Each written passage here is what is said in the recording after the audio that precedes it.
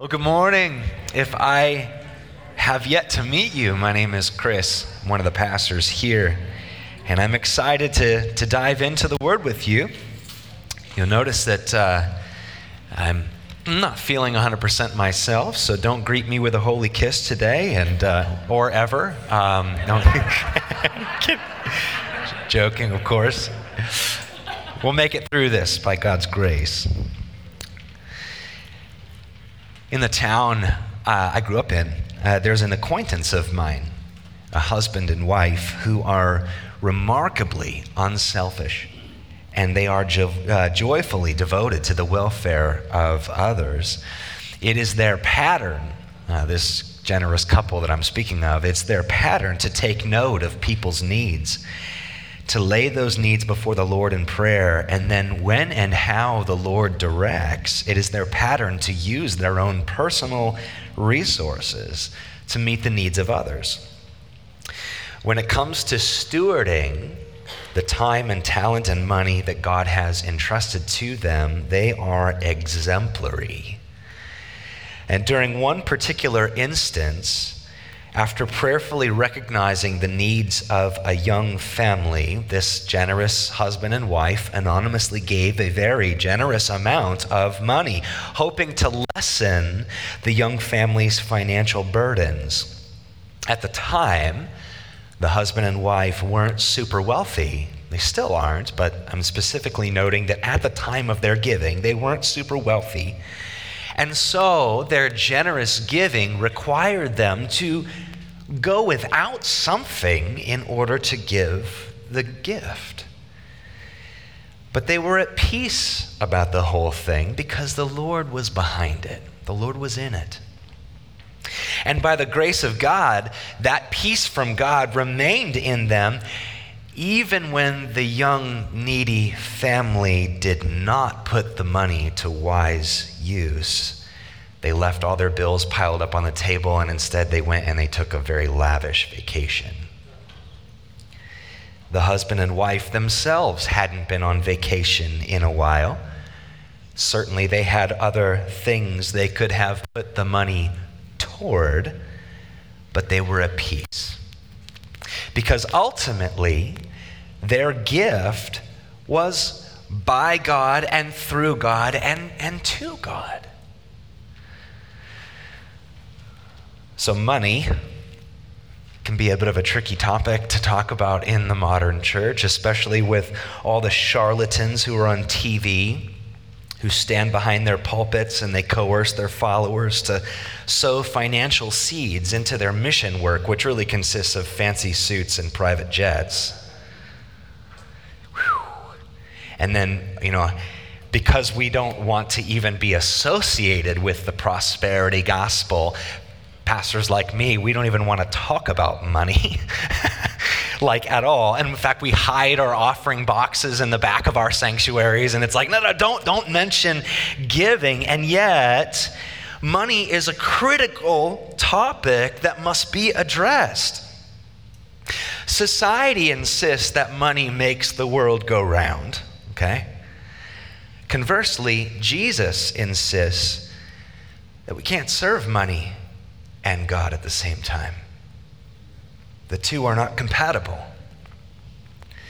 The Apostle Paul actually ends this joyful, Christ-exalting thank you letter by shining some light on what is the sometimes controversial topic of money. It's actually hard to believe that 16 weeks have come and gone. Today is our last day in the book of Philippians, at least in this season. And before I read, I'm going to cough. And I'm also going to do a quick review, over what we've covered in the book of Philippians. In chapter 1, Paul celebrated how the members and deacons and elders of the church in Philippi are both partners and partakers of God's grace with him. In chapter 1, we were reminded that God will finish the salvific work that he begins in his people. And it's with this wonderful promise and assurance in view that Paul urged the Philippians and us at the end of chapter 1 to live lives that are worthy of the gospel of Christ. In chapter 2, Paul then heralded the person and work of Jesus. Though Jesus is God the Son, he humbled himself to serve and to die in order to forgive and unify and empower his people to righteous living. In chapter 2, what a Savior we serve. What a Savior we have. In chapter 3, Paul warned the Philippians and us against placing any salvific confidence in our own religious works.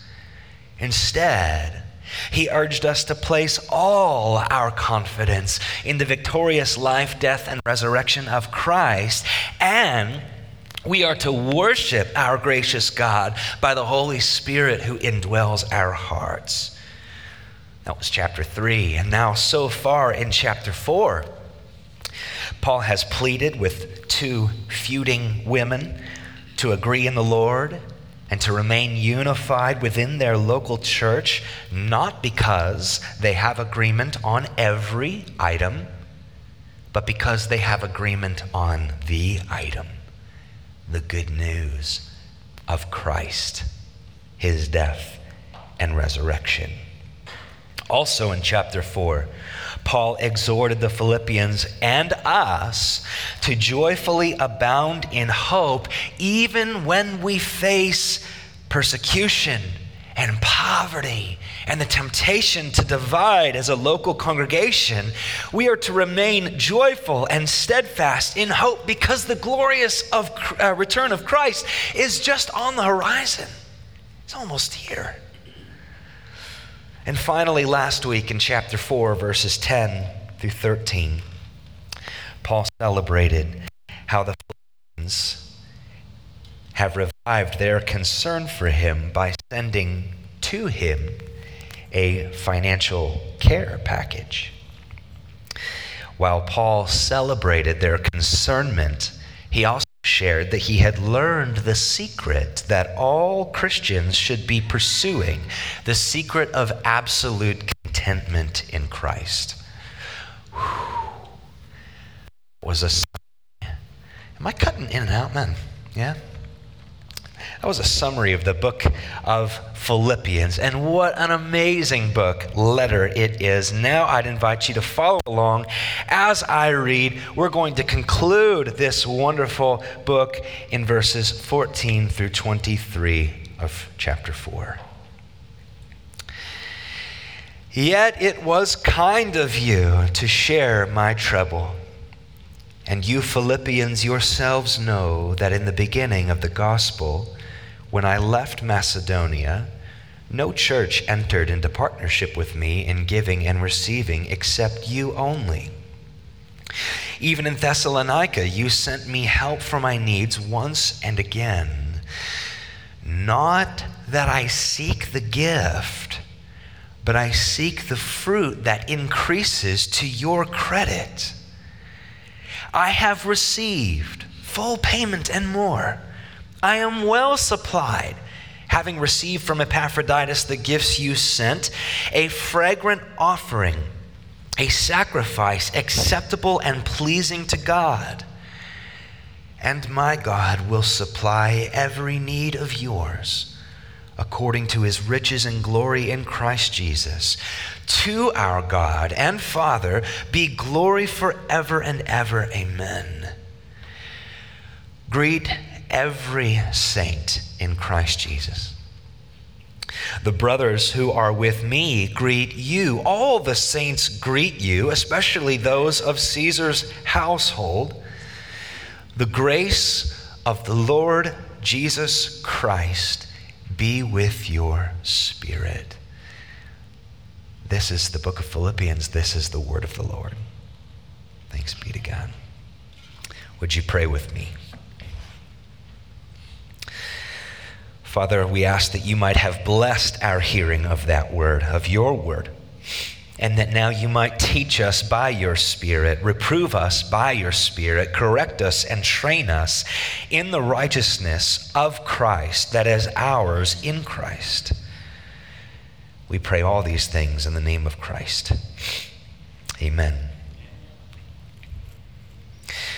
We're not going to spend much time on Paul's closing greetings in verses 21 through 23, but one thing we might quickly observe in those verses is this: during seasons of persecution and poverty and peril, the unifying bond between Christians grows thicker than concrete. Paul's like, greet every saint who is among you, he tells the Philippians. And the Christians who are here with me in Rome greet you, especially those who are in and around Caesar's property, as well, that's where I'm under house arrest.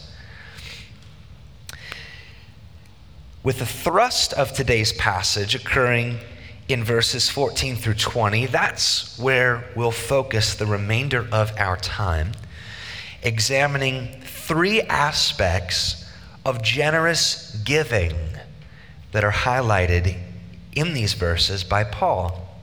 If you're a note taker, here's what we'll look at for the remainder of our time. Number one, what giving is. Number two, what giving requires. And number three, what giving gains. Let's look at number one. Let's look at what giving is. I'll mention back in verse 11, Paul insisted that he's not in need, all right?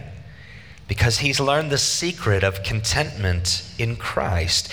And yet, Paul writes, verse 14 of today's passage, yet it was kind of you to share my trouble. Like, I don't need anything. I have everything I need in Christ, but it was kind of you. Your financial gift to me was kind.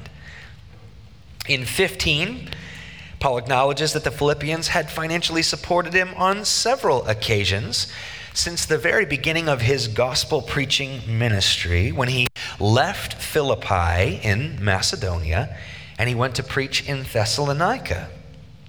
In 18, he writes, I have received your full payment and more. And it's okay that we snicker a little bit.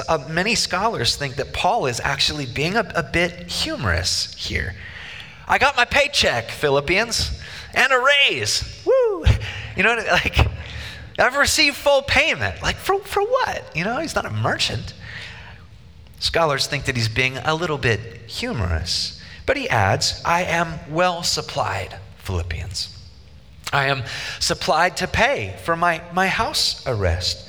And probably some other ministry experiences is what is on Paul's mind. I'm well supplied, having received from Epaphroditus the gifts you sent. Now notice the language Paul uses as he describes their financial gift as a fragrant offering. A sacrifice acceptable and pleasing to God. Verses 14, 15, and 18 help us to understand giving as a sacrifice. Financial generosity is a sacrifice. That generous husband and wife I told you about at the beginning, they had to go without something in order to supply the need to that needy family. The needy family was troubled, similar to the way Paul is here. And the generous couple essentially shared in the trouble. They gave an offering, they went without something in order to supply the need, kind of in the way that the Philippians are doing for Paul here. My sister is a ballerina. She was a ballerina growing up, and a group of ballerinas that she was dancing with once complained. I'll never forget this story, Cass. A group of ballerinas once complained about how much they had to sacrifice in order to dance. But their instructor wisely corrected their erred thinking, saying, no, girls. You have made a choice to dance instead of pursuing a different self-interested activity. A sacrifice is when you give something up for the good of someone else. There's a difference. Wise and true words. And then Paul would add to that at the end of verse 18, giving to someone else is really a sacrifice unto the Lord himself. It is a pleasing and acceptable, fragrant aroma, much like the burnt offerings of ancient Israel. This is profound. Hear me out. When we sacrificially give our money to our neighbor, to our church, to our missionary partners, God regards it as if we are laying directly on his altar a sacrifice. It's pleasing to him. It is worshipful toward him. This is why that husband and wife were at peace even when that needy family unwisely spent the gift that they had received. The generous couple was at peace because their gift was ultimately to the Lord. Now I'll ask you the same questions I'm asking myself via this passage. Are you a sacrificial giver? Are you financially generous to the point that you go without something in order to give it? Or, if you're honest with yourself, and if I'm honest with myself, is our giving really kind of barely felt? One author writes, "It's not really generosity if it's not really costing you anything." This same principle is displayed in 2 Samuel 24 when King David refuses to make a burnt offering from someone else's animals. He says, "I will not sacrifice that which costs me nothing. I will not go through the motions and pretend that I am a generous giver if my giving really doesn't cost me." So I'll ask again, and I'll ask myself, is your giving costly? Is it sacrificial? And I've heard all of the excuses because I've made all of the excuses. Well, my giving would be sacrificial, but I've been burned by churches before. I would be more sacrificial in my giving, but I'm not making the kind of money that I think I need to make first. What comes first? I'm not, giving sacrificially because, I'm looking for a tax-deductible entity to give it to. Okay? These are American ways of giving, right? No, but they're not tax exempt. There was no tax exemption in ancient Israel. Look, these responses are funny because they're true, even in my own heart. These responses, though, they make for a fitting transition to point 2, and point 2 will be a bit shorter. What giving requires. In verse 14, Paul acknowledges the Philippians for kindly sharing in his troubles, but then in verse 17, he insists that he isn't seeking their financial help. Look, he's in a bad situation. We've tapped that out over the last 16 weeks. Y'all, for the most part, know. He's under house arrest. He's paying for house arrest. The Emperor Nero, who hates Christians, is about to decide his case. It's not good.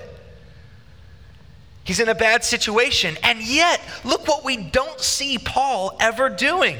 And we don't really hear of the Philippians doing it either. He's not sulking around saying, "Woe is me, God.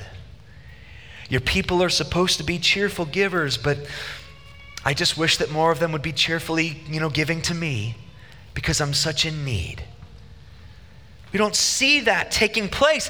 And as ridiculous as that might sound, I think that sort of entitled sulking is alive and well amongst many professing Christians today. I'll tell you a funny story to illustrate this, and it's about me. That's why it's funny. You just wait. Years ago, as I pulled up at the drive-through window of a coffee shop, the cashier told me that my drink had been paid for by the car in front of me. And I drove off, patting my back that someone had taken notice of me. Oh, they must know all that I'm going through. It was a wise decision on their part to pay for my coffee. Well, later I found out from my wife, who was a barista at that coffee shop, that there had been a really long line of generous coffee drinkers, one by one, joyfully paying for the person behind them until her husband pulled up. And I was like, woohoo! Somebody was wise enough to see my need. What? I'm an idiot. Unlike Paul in verse 17, I was seeking the gift. Unlike the Philippians, I am all too often wrapped up in selfish concern. Knowing that we're all sinners, I'm going to guess that that's you too. Let me ask you, as God's word speaks today about financial generosity, are you humbly and prayerfully reflecting on your own giving habits, or are you doing what I think many of us do from time to time? We listen in hoping that someone else is listening in. I hope that brother or sister over there is listening in because they're not very generous. You know how we listen to the word of God for someone else rather than ourselves? Whatever your financial lot, whether you have a lot or a little, do you believe that your Savior's promise is more precious than gold? It is more blessed to give than to receive. Do you believe that? Do I believe that? This is what sacrificial giving requires us to understand, that it is more blessed to give than it is to receive. That generous husband and wife at the beginning of our time together, they understood this. I don't seek the gift, Paul writes in verse 17, but I do seek the fruit that increases to your credit. Point number 3, what giving gains. In God's economy, giving does mean gaining. You heard that. When Paul speaks of the fruit that increases to your credit, he is giving us a paradoxical image of a bank account that grows in interest the more it is emptied. What? But be warned. Last week we came across a verse that, I can do all things through him who strengthens me. We gotta understand the context. We must understand the context of verse 17, or else we might believe that material wealth is promised to sacrificial givers. That's not the case. Many sacrificial givers have suffered great poverty. Jesus? Paul? What about the missionary Amy Carmichael and William Carey? Material wealth is not promised to sacrificial givers. Something better is. Something better.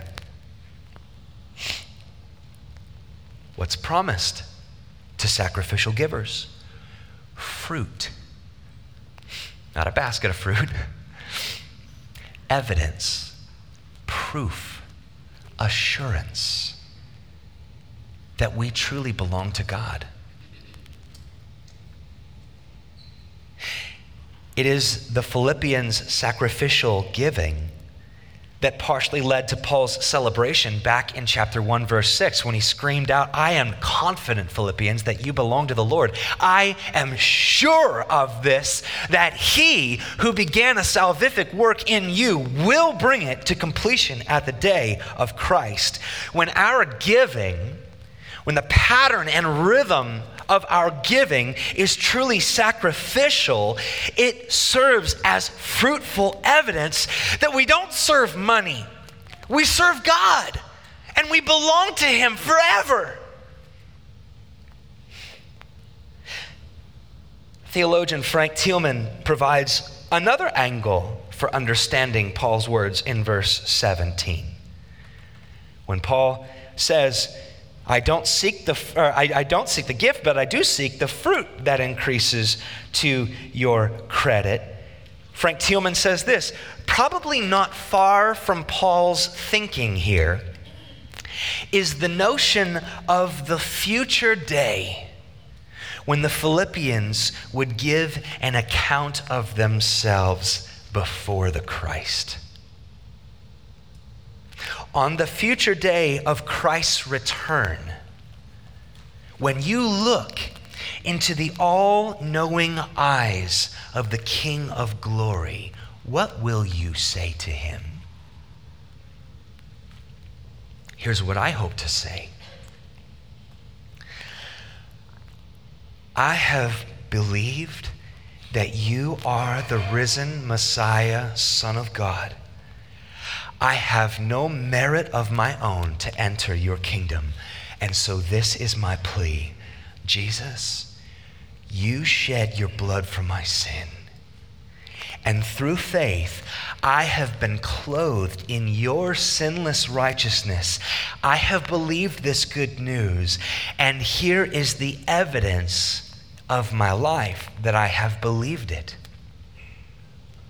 By your Spirit's enabling power throughout my life, I was able to turn away from many sins and selfish pursuits. I was born again with a renewed mind and a renewed heart. What you did for me on that cross, I did similarly unto others. I grew in humility throughout my life, and I wasn't always perfect, Jesus, but I grew in the humility that you give to count others as more significant than myself.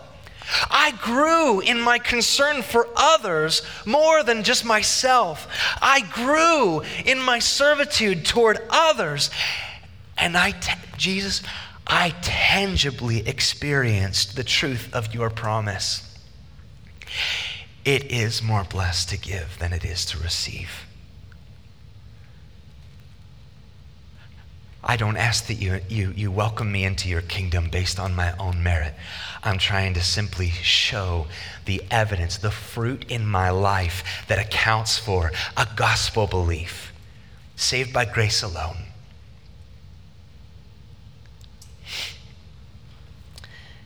And so I would ask you, after that example of a prayer, brothers and sisters, is this kind of verse 17 fruitful evidence increasing in your life? Sacrificial giving requires us to trust, does it not?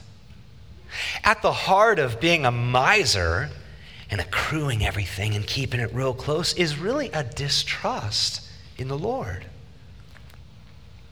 Sacrificial giving requires trust in the Lord. Trust that God will supply what is needed in those moments of persecution and poverty and peril.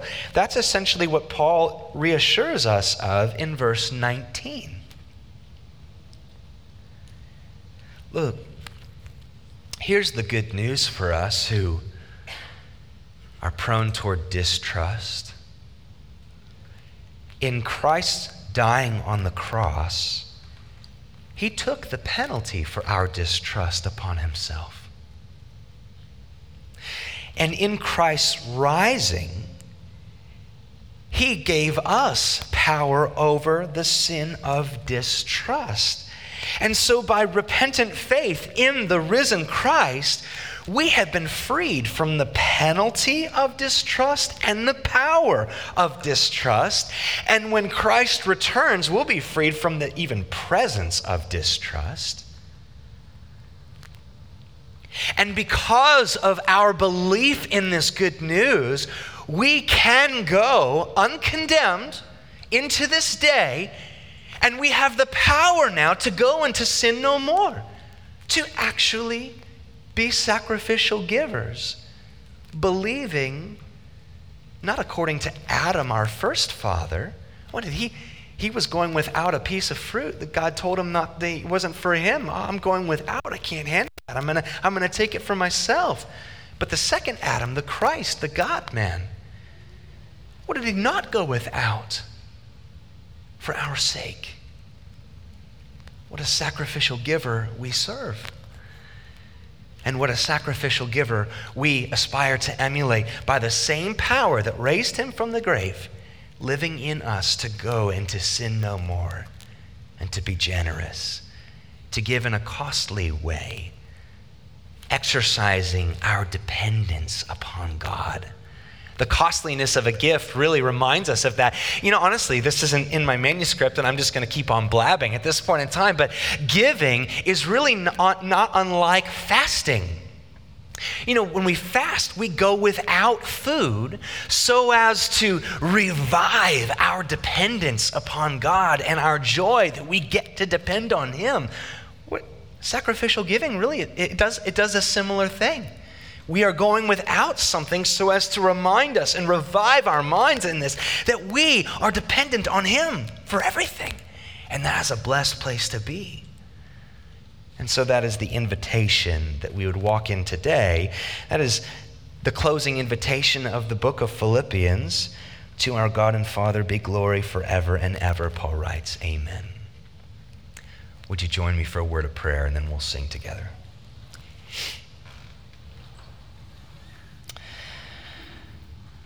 Well, Father, I thank you that your word especially goes after the topics of our lives that are often viewed as taboo. I thank you, God, that no subject is off limits to your wondrous, unsearchable power. I thank you, God, that every facet of our lives, including money, ought to bow in submission to you, our worthy God. Goodness, what on earth is there that does not belong to you already because you created all things? It's all yours. We are yours.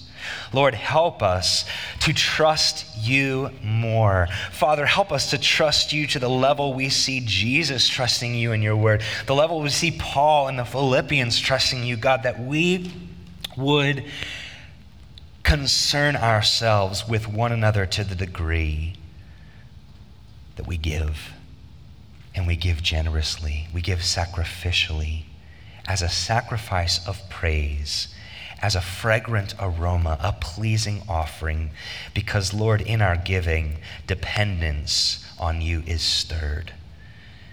We pray and give thanks, asking all these things in Jesus' name. Amen.